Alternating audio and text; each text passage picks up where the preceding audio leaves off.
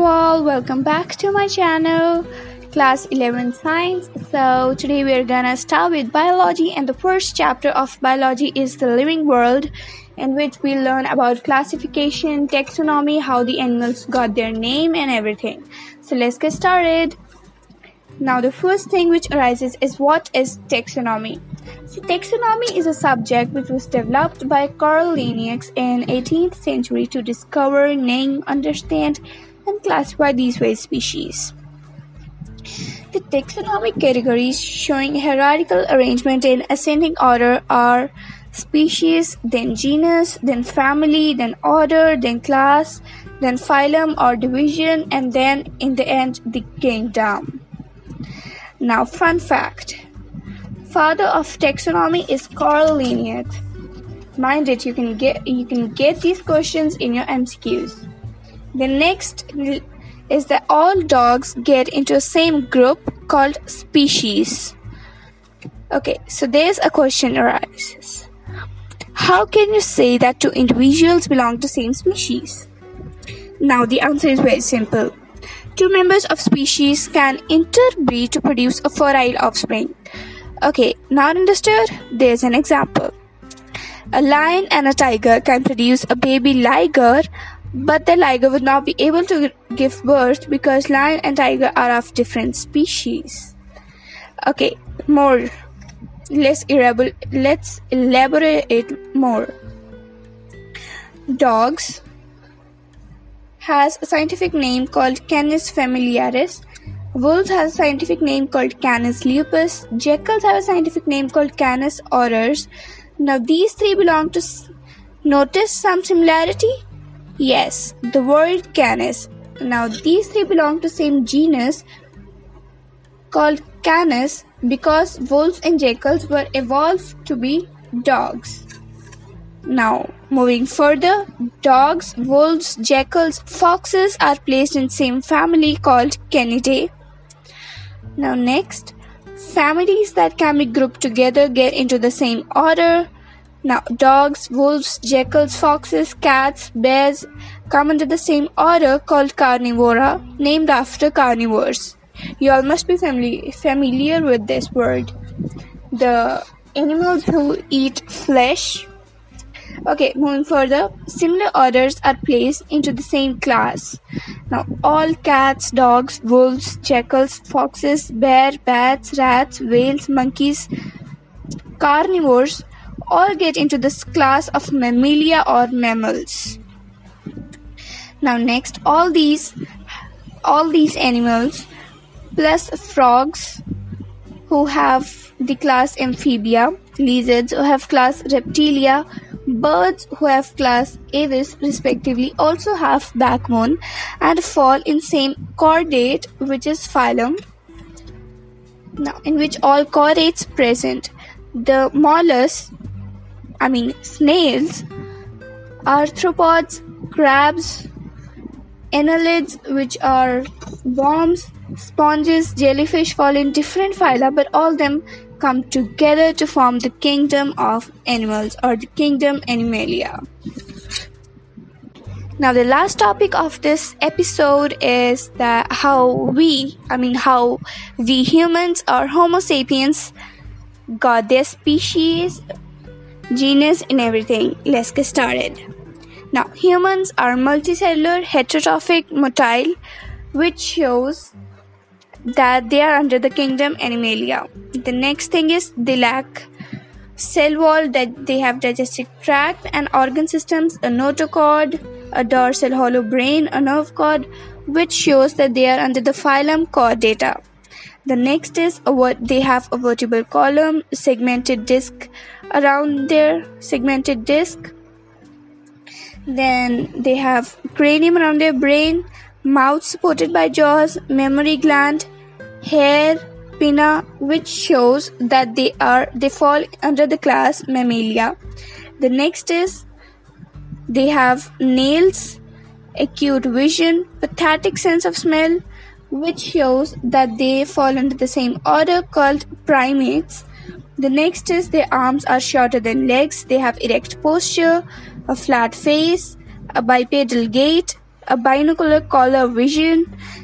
These all things show that they are in the family Hominidae. The next is they have a big brain, they have speaking ability, a long childhood to play, which shows that they are in the genus Homo. And last one, they have a high forehead, a prominent chin, reduced body hair, which shows that they are in the species called Sapiens. Now, this led us to the end of this episode. Thanks for watching. Bye-bye.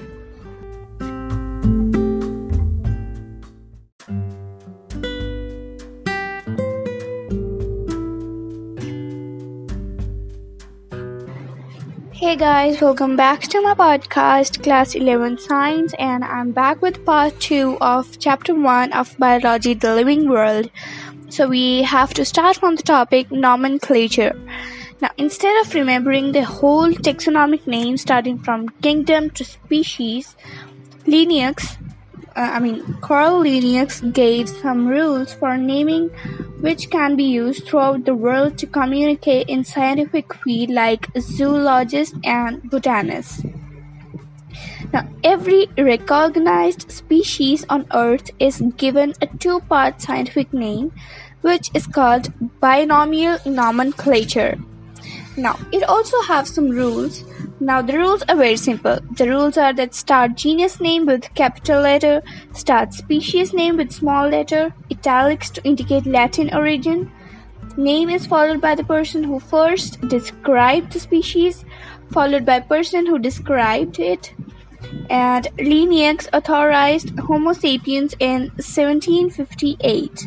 Now here, in Homo sapiens, we write Homo with the capital letter and sapiens with a small letter. Here Homo is genus and sapiens is species. Now, how do we name a species? Now, if it is a male, add I in the end. Now, if it is after female, the name ends with AE. Now, let me give you a few interesting examples. The first one is a spider, which is Aptostichus Angelina Jolie. Stunned? Yeah, I actually spoke Angelina Jolie because this was named after Angelina Jolie. The second one is spider, but of another species, which is Aptostichus Barack Obama. Now, yes, this is named after Barack Obama. Interesting? Let me give you a few more. Next is a fly. A type of fly. Its name is Eristalis gatesi, which was named after Bill Gates. Yes, it's actually interesting. Now, the next which I'm going to tell you is even more interesting. Now, a new species of mushroom is Spongiforma squarepantsii. Yes, it was named after the cartoon SpongeBob. Moving further, some even have the name which are same as genus and species like gorilla, bison, chinchilla, and iguana. These are called taught names. Now, our last topic is herbarium. What is herbarium? A storehouse of dead, dried, pressed, preserved plant specimens on paper sheets called herbarium sheets is called a herbarium. These will include species that have gone or might go extinct.